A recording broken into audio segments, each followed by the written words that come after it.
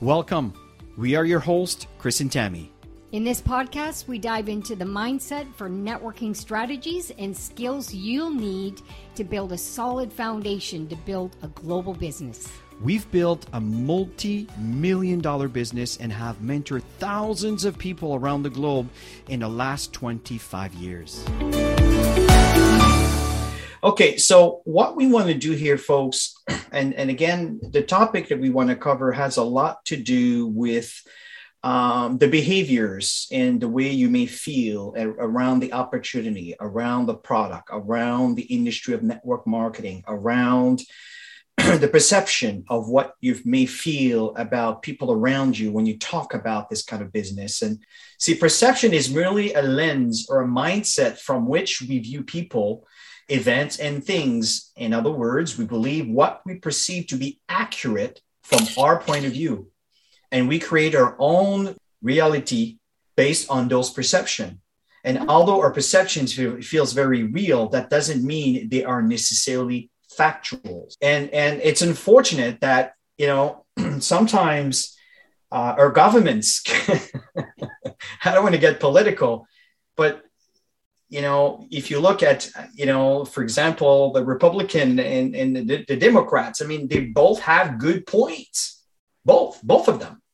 But again, it's just sometimes what's happening is that ego and often what happens, it'll come across if you try to get someone to look at this business venture, at this opportunity, you see it from a point of view, and someone else looks at it from a different point of view.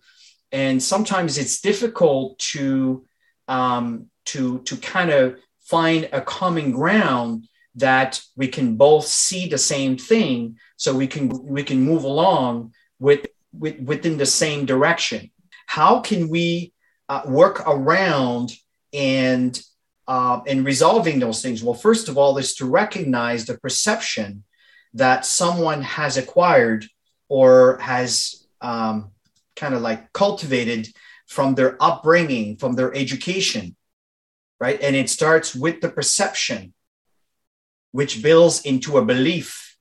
And when it builds into a belief, then it's part of your thoughts. And when it's part of your thoughts, then what's going to happen is you'll have action and reaction that was initiated from that perception, which could start from a very young age. So perceptions are reality from that person's point of view. And one of the things that's very important that contribute to partisans' perception, these are perceptions that are not necessarily the right perception that could lead into misconception.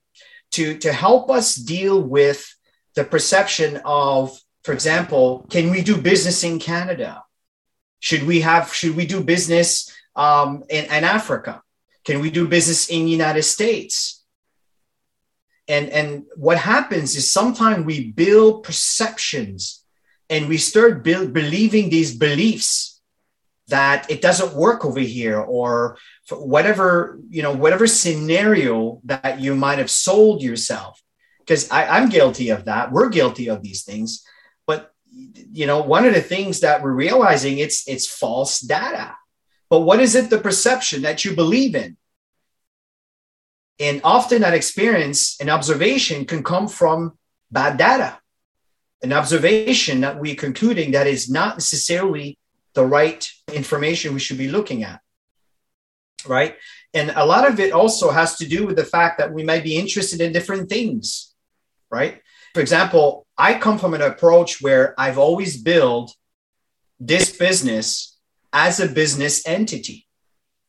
I was not very strong in a customer aspect of things.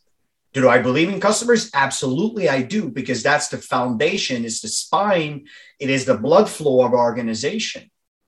But I understand that customers are fickle, and customers are not going to go out there and bill, but they'll consume, but they're fickle. They go on, they go off, they go on, they go off. Where an associate, on the other hand, will commit.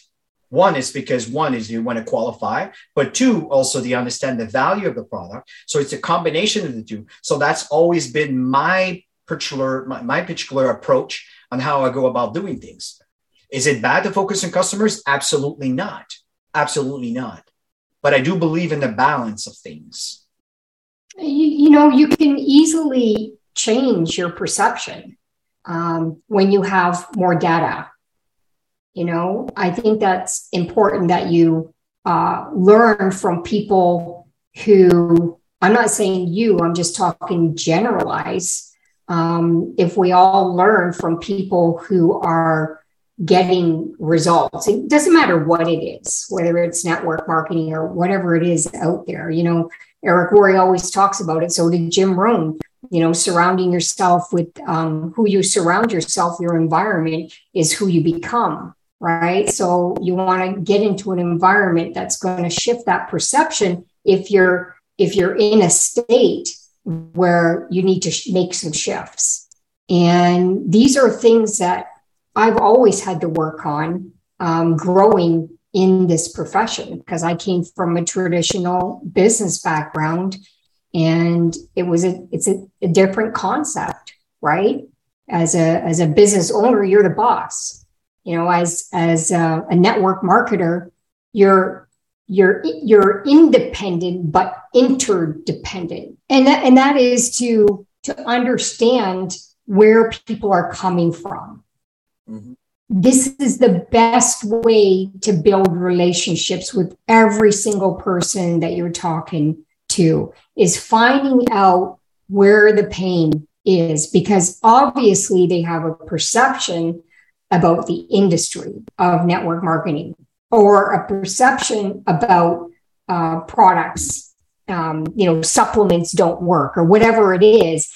And for us to be able to have that understanding, and once you understand first before you're understood.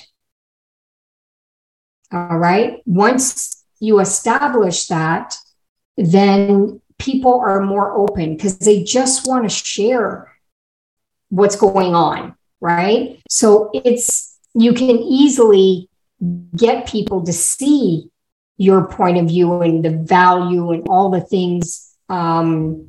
Eventually, some people are longer than others, but that will shift their beliefs on the industry. They'll have a different thought process around how this could work for them, which may turn into an action of wanting to dig further into this.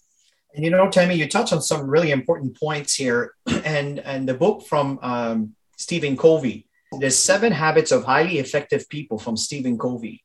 Yeah.